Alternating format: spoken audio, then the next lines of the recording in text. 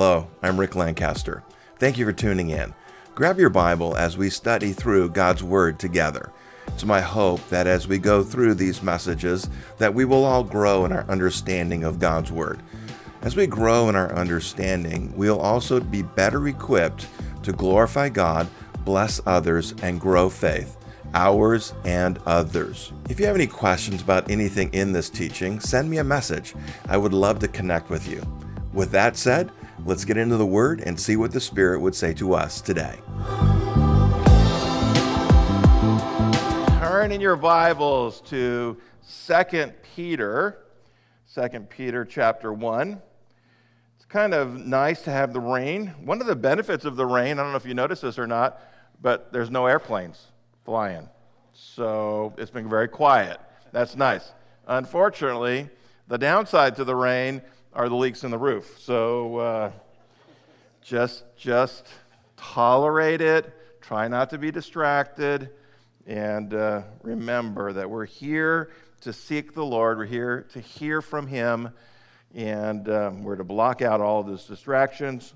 And God willing, we'll be able to do that. So today, we're going to talk about promises. I'm guessing most of you have your trees up, your Christmas trees up, and there's packages, and not at our house, but that's all right. We're not talking about us. Having our anniversary at the beginning of December throws everything off because we always go away and we just never get around to it. But we'll get it eventually, January maybe. There's trees, the tree and the Christmas presents around the bottom of it, and the neat thing about gifts and those presents is that every one of those packages, those boxes, those gifts is a promise. It's a promise of something good, right? I mean, part of the joy that we have when we see all those things down there, and we know some of them are for us, and there's a joy about that because there's an expectation of something good, right? Hopefully nobody's going to get tube socks or, whatever, laundry soap or whatever they might get. I don't know what, Mike's thinking about, probably laundry soap for Crystal. Hopefully not. A vacuum. Nice. Woo, okay. Today we're going to talk about some promises that can't be defined using the word good. That word's not good enough to talk about these promises. So before we do that, we're going to pray and ask for God's presence here today. Heavenly Father, we thank you, Lord God, for all of the good that you have promised us. And Lord, that is part of the adventure of the Christian faith, is discovering all of the good that you have intended to give your people, to do for your people. And that, Lord, as we grow in our faith, we get to experience more and more of that good. And as we're into this time of celebrating the greatest good that ever came to this earth with the birth of Jesus Christ, we pray, Lord, that you would open our hearts and minds to hear what you would say to your church today. We praise you. We love you. We ask, Lord God, that you would help us to block out all of the distractions that might try to distract us away from what you want to say to us today, and that we would hear clearly what it is that you want us to know about this text we look at today. We praise you and love you, and in Jesus' name we pray. Amen. So we're in 2 Peter, and we know Peter was not known for always saying the right thing, right? He only took his foot out of his mouth to put the other one in, that sort of a thing. So he was always kind of, speaking weird things. But there's a couple of times Peter said some things that were radical when he declared the deity and the ministry of Jesus Christ as the Christ, the Son of the living God, only to be rebuked immediately afterwards for saying something dumb. But here in this text, he says something that is truly radical, something that's so important to us to understand that it can be a source of great joy and peace. So let's pick it up in the beginning of 2 Peter. We'll look at the introduction, and then we'll get down ultimately to verses 3 and 4 where I want to get to. But starting in verse 1, it says this: Simon Peter, a bondservant and apostle of Jesus Christ, to those who have obtained like precious faith with us by the righteousness of our God and Savior, Jesus Christ. Grace and peace be multiplied to you in the knowledge of God and of Jesus, our Lord.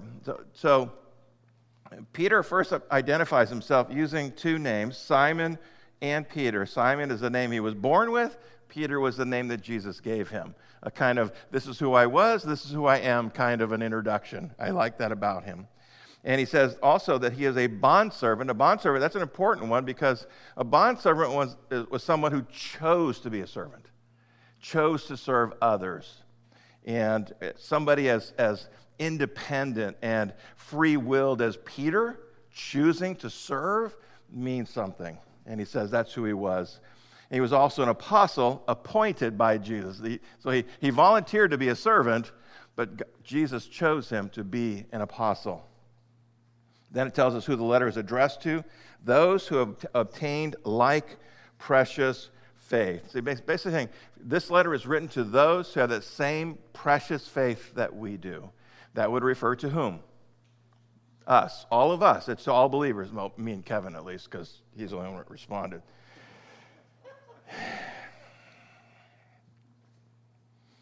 And he says that he speaks of the source, the righteousness of our God and Savior, Jesus Christ. The righteousness that we have is not something that we aspire to. It's not something that we work at. It's not something we do. It's something that we are given, that is overlaid upon our lives. In Titus 3:5 it says this, not by works of righteousness, I mean, doing those works that are right, which, should you do those? Say yes, we should do works that are right, which we have done, but according to his mercy, he saved us through the washing of the regeneration and renewing of the Holy Spirit. So when we receive Jesus Christ, we are covered by the righteousness of Christ. We even sang that song. It says, my defense, my righteousness. Not speaking of my righteousness, but Jesus is my righteousness. And because I have faith in him. But I also want you to notice there's something radical it says there at the end of verse 1. He says, our God and Savior, Jesus Christ. The Greek grammar there, I'm not going to bore you with a lot of Greek grammar, but the Greek grammar there puts both God and Savior to Jesus Christ. That Jesus Christ is both God and Savior. We already knew that, right? Say yes, we already knew that, but here it is in print very clearly. That's what it's saying. Jesus is God. Verse 3. As his divine power has given to us all things that pertain to life and godliness through the knowledge of him who called us by glory and virtue. God's divine power through Christ, the power that created and sustains the entire universe, has given to us all things. Notice the word given is in what tense? Past tense. Given to us. We already have all things that we need for life and God. So we're not waiting for these things. They're ours today. Those things that pertain to life and godliness, those things that we need to go through life and to live this life in a way that is right in God's sight. We don't need anything else. We have everything that we need the moment we receive Jesus Christ. We just have to learn how to use what we have. I've got a garage full of tools. There are more than one that I have no idea how to use them. I've got it, but if I actually had to use it, I'd have to call Kevin. Say, Kevin, I've got this thing. How do I use this thing? How do I get this thing done? I would get it done. He's given you everything you need to live well. Everything you need to live a life that is good and right. Everything you need to live a life that glorifies God and blesses others. Paul said something similar in Colossians 2:9 and 10. For in him dwells all the fullness of the Godhead bodily, and you are complete in him, who is the head of all principality and power. In us dwells all the fullness of the Godhead. And the immensity of that statement is enormous. The immensity is enormous. It's huge. the fullness of the Godhead dwells in Christ, and if we are in Christ, then all of the fullness of the Godhead is available to us. And all the power that's associated with that. Our problem is not that we are lacking something from God. Our problem is that we don't know how to access what he's already given us. We don't know how to tap into the realities of the power and the truths of his word. We don't know how to unlock them in a way that allows us to live this life that many of us are longing for and striving after. Many people in the world, not so many here, because you're all awesome and amazing, because you came on a rainy day, so you have to be pretty awesome and amazing. Many need to learn how to unlock those things. And Peter tells us that we access everything that God has already given us through the knowledge of him. As we get to know God better, as we get to know Christ better, as we get to know the Holy Spirit better, it unlocks these truths that allow us to live this life that is good and glorious and amazing. And that word knowledge there is an important one, another Greek word. It's epigenosis, and it means a precise and correct knowledge. And that's why false teaching and false doctrine is so damaging, so dangerous to us. Just as a quick aside, I got a letter last weekend, and I get these periodically, people trying to tell me some weird doctrine or theology, and it was just another one of those letters I got. I looked at it and said, ugh. And they're trying to tell me that universalism is the truth. That, in case you don't know what that means, all people go to heaven. Matter of fact, I think that was his website, allpeoplegotoheaven.org or something like that. And universalism is an ancient heresy, ancient. It goes all the way back to the very beginning. People are trying to say everybody goes to heaven. Doesn't matter how you live, doesn't matter what's going on, everybody goes to heaven. Wrong, false. And I did what I almost always do those letters. I see what this is, right into the circular file system. And then I thought about it for a little while. I said, you know what? I don't think I'm going to let that one go. I pulled it back out. I wrote him a letter. And I said, if you have the boldness to send me this letter telling me that universalism has been taught since the beginning of the church, I'm going to tell you what it is. It is heresy, and you are a heretic if you're trying to convince me that it's true. And Randy and I are talking about this. This is what we have to do. We have to stand up and tell people, especially people who are writing a letter to a church and telling them, trying to convince them of heresy. There's a special place in hell for people like that. And he needs to repent and get right with God. And we need to be bold about saying that kind of stuff. So just know, if I end up in prison, who knows what. Anyways, I'm going to speak the truth, and, that I'm going to let God defend me. He's better at it than Jacoby and Myers. So stay away. Got to watch out. We got to watch out for false teaching and false doctrine.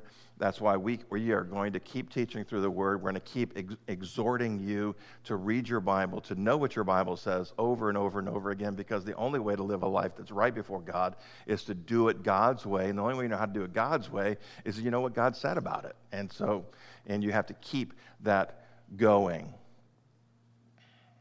As Christians, we are exceedingly wealthy spiritually.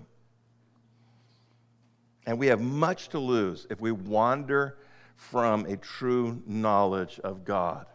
Nothing to gain. There is nothing to gain by looking at the strange and weird things that are going on. I think Randy is going to talk about one of those in the Future Today meeting. He's talking about just some weird stuff that people in churches are doing. And it's dangerous. Paul wrote in 1 Corinthians 2:2, "For I determined not to know anything among you except Jesus Christ and him crucified." That's the main thing. And we've got to keep our mind and our heart on that. Our greatest prayer, that one of the things that we as believers ought to pray for more than anything else, not that we get a new vacuum for Christmas, not anything like that, but that we know Jesus better and better. Every day, the better we know Jesus, all the rest of the stuff, it just starts to line up and fall into place. Not only does knowledge of God and Christ unlock everything we need for life and godliness, Peter goes on to say it unlocks something else. In 2 Peter 1:4 says this, by which, and that is his divine power that God has used in us and through us, by which we have been given, notice again, past tense, to us exceedingly great and precious promises, that through these you may be partakers of the divine nature, having escaped the corruption that is in the world through lust. It's estimated that there are over 30,000 promises in the Bible. 30,000. No, I haven't tried to find them all. I just opened the book, and every page has got at least one on it, probably. John Bunyan, the writer of Pilgrim's Progress, said this, the pathway of life is strewn so thickly with the promises of God that it is impossible to take one step without treading upon one of them. The reality of God's word and the promises that we find in here, that literally there is nothing in your life that there is not a promise in God's word that applies to it, not one thing.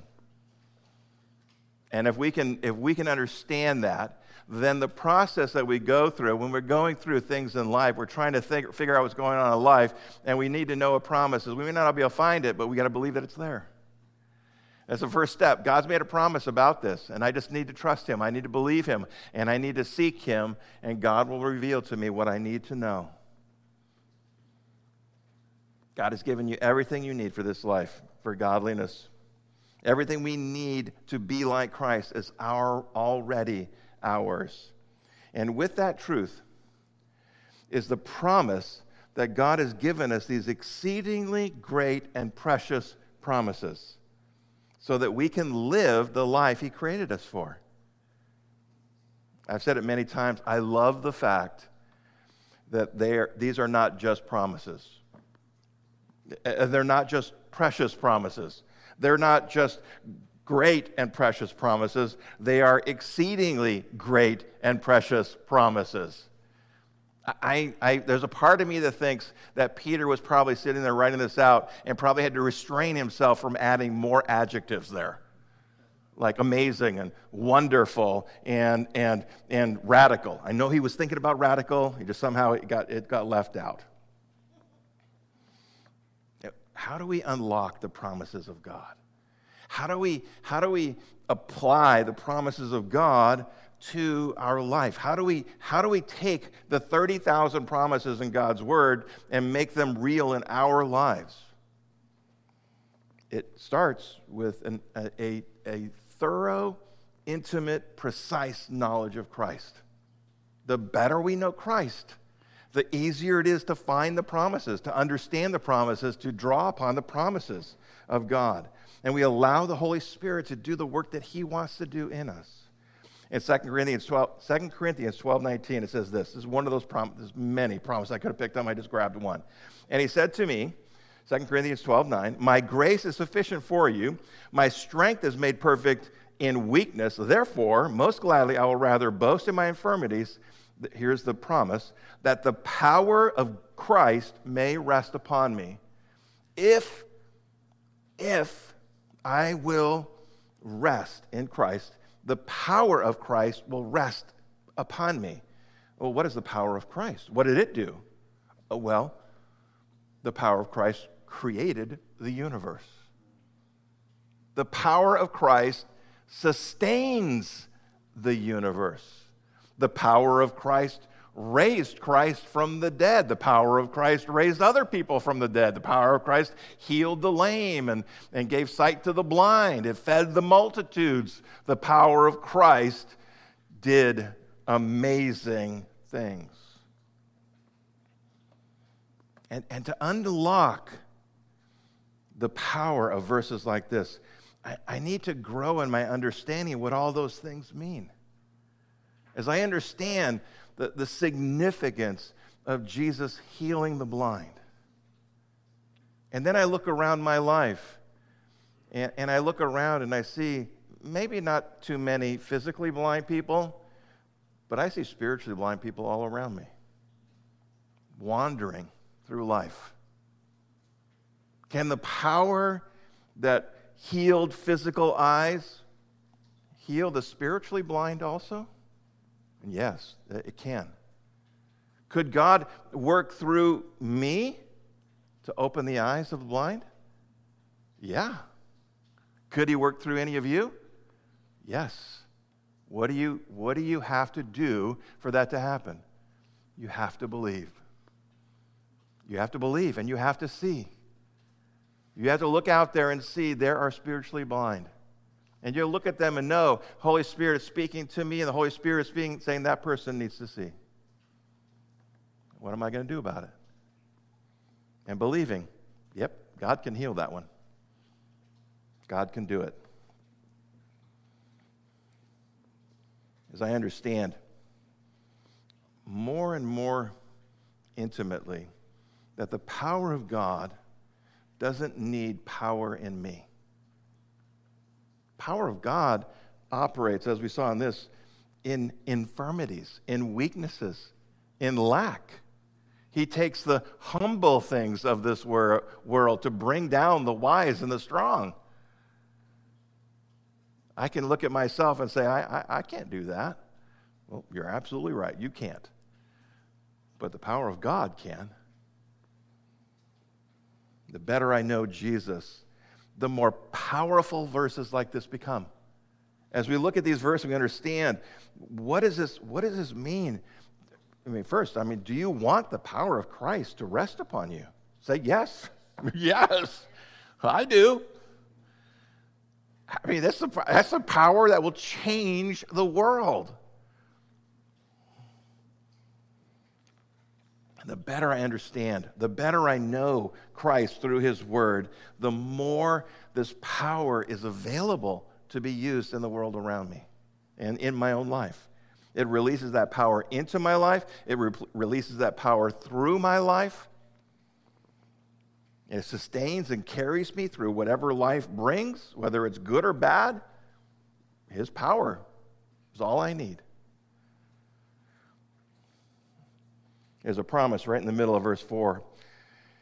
It says, through these, the exceedingly great and precious promises, through these you may be partakers of the divine nature. That's amazing. I was going to say radical again, but decided against it. A couple of you got it. Now, Peter's not saying that we will be divine, like the Mormons teach. That's not what Peter is saying.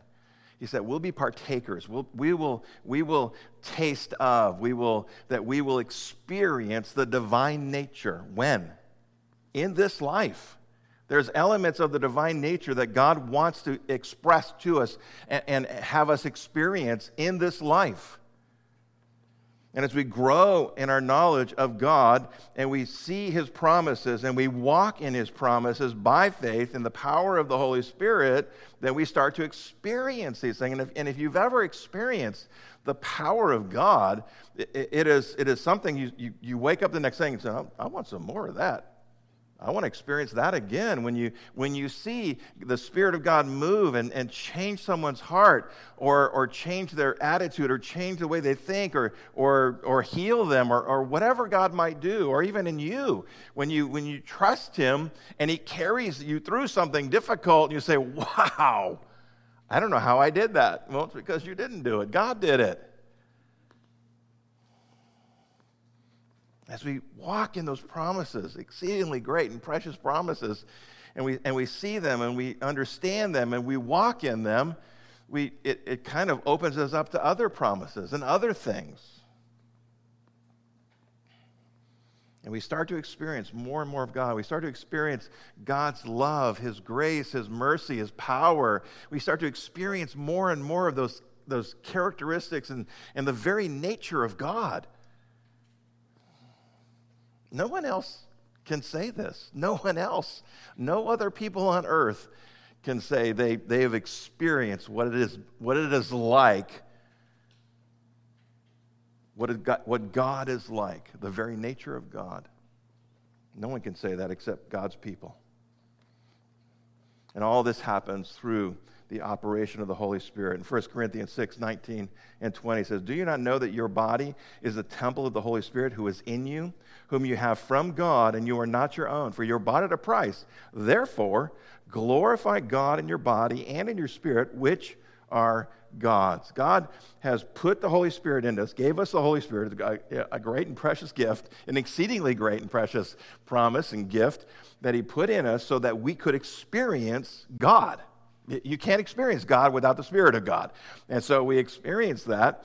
And as we yield ourselves to the Holy Spirit, we recognize he's in us. And if we let him, he'll take us to glorious places to do amazing and powerful things. And as we do that, we experience more and more and more of the divine nature of God.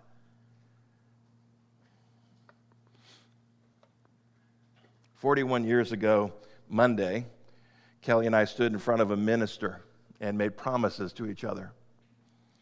And those promises were meant to form the basis of how we lived our life together. And as much as I wish it wasn't true, I've not kept those promises perfectly. In fact, I'm not even sure I can say I've done it well. I've not always honored her the way that I should. I have not cherished her as much as I should have, and I've not always been patient or kind or gentle. And I know that with absolute certainty that I have not always loved her sacrificially. And because she is such a gracious woman, I'm sure she would say that she never expected me to be perfect. But in my heart, I know that I should have been better. And God willing, I will try to do that. God's word contains thousands of promises for God's people. Unlike me, God is always faithful to keep his promises. Always. Hebrews 10:23, "Hold fast the confession of our hope without wavering, for he who promised is faithful." That's an absolute reality with God. God is faithful. He can be nothing else. His promises do not fade, they do not change, and they never, ever end. 41 years ago, Kelly and I exchanged rings, symbols of the promises that we made to each other. We can look at those rings every day, and we see and we can remember those promises, remind ourselves of those promises. Well, God gave us something far better than rings, and it is this book, and it is the Spirit of God. They remind us of his promise. They reveal to us his promises. And as I open up God's word, and I do it by faith, because it has to be done by faith. If I open up God's word in faith, by faith, the Holy Spirit opens up my mind and heart to understand God, to know God better, to see his promises, to understand his promises, to believe his promises. And as I grow in my faith, I start to see more and more of who God is. I start to understand better and better what he has done. I start to see where those promises are, those promises for the future, the promises for today. As I grow in my faith, I experience more and more of God in my life and throughout all facets of my life. Everywhere I look, I can see God as my faith grows. And as I continue to grow in faith, I'm better able to connect the circumstances of my life to the promises of God in his word. Because if there are promises in God's word that touch on every single facet of life, then no matter what comes into my life, I should be able to find a promise in God's word I should be able to look and find it. I may not always find it when I'm looking for it, but it's there. And as my faith grows through His Word, through the Holy Spirit working in me, the more I trust God to keep His promises. And the more I trust God to keep His promises, the more peace and joy and power I have in my life. Now, those realities don't apply just to me. They apply to all God's people all the time. There is no one of God's people that don't have access to all the same promises that I do. There's no special pastoral, chapter or book that gives me extra promises. We all have the same promises. We all have the same God. We all have the same Spirit. We all have the same Word. We all have the same access to those promises. And He is always faithful to keep all of His promises to all of His people. As Peter tells us, God's promises are exceedingly great and precious. Regardless of where this message finds you today, and we're going to finish here shortly and then have communion. Regardless where this message finds you today, we need to lean back into and trust in God's promises. Whether life is going really well for you and everything is kind of lining up for you, lean back into God's promises, because there's promises for you in the good times. And when it's not so good, you do exactly the same thing. You lean back into the promises and you trust in the promises of God to carry you through. And the key to unlocking all of that is faith. You must believe. None of God's promises will do you any good if you don't believe them. You can have all the promises memorized, but if you don't believe they're true for you, they don't do you any good. And when you can find yourself in that place, okay, God, I see your promise. I don't understand it completely. I'm not sure how it's going to apply right here, but I believe it's true, and I believe it's true for me. That unlocks the power of God and allows you to be a partaker of the divine nature. God's best is promised to God's people. Which of them? All of them. God's best is promised to all of God's people. All of God's promises apply to all of God's people. It's so important. It was so important to God that you have access to all of the promises of God that He did something that is absolutely mind-blowing. He sent His Son to make a way for you to access all of His promises. We're about to celebrate the birth of Christ, the greatest gift that's ever been given to this world. And as we are in this season of remembering the gift of Jesus, well, let's remind ourselves that's not a once-a-year thing. That's an everyday thing. That gift is for every day, not just on December 25th. Jesus is the reason for the season, we say. And Jesus is the way to the exceedingly great and precious promises that God gave us. We should have a Merry Christmas, right? Have a Merry Christmas. Your God sent His Son to be born and to walk in flesh just like your flesh, so that He could die to pay for your sins, so that you could have a way to God, so that you could experience all of His blessings. We should rejoice in that. We should be merry. We should be filled with joy. Regardless of our circumstances, there is a way to experience all of that. And we should enjoy Christmas. And for all the usual reasons, have the gifts, have the gatherings, have all of that stuff. Enjoy all of that stuff. But the real reason is that God loves you. He loves you so much that He sent His Son to be born in the world so that you could be partakers of the divine nature, and then through the exceedingly great and precious promises that you could know him better. Let's have a Merry Christmas. Amen? Heavenly Father, we do come thanking you for this day, and we pray for your blessing upon this time as we prepare to go into a time of communion. We pray, Lord God, that you would, in fact, prepare our hearts. And as there may be some here that maybe have been struggling with that they need one of your promises. They need your promises to be true for them right this very moment. I pray, Lord God, that even now, that you would do something in their hearts to help them know that there is a promise in your word for them. And while they may not have found it yet, it's there. And they can trust in it. And they can lean back. And if they will trust you and seek you, then they will find you. And they will find that promise.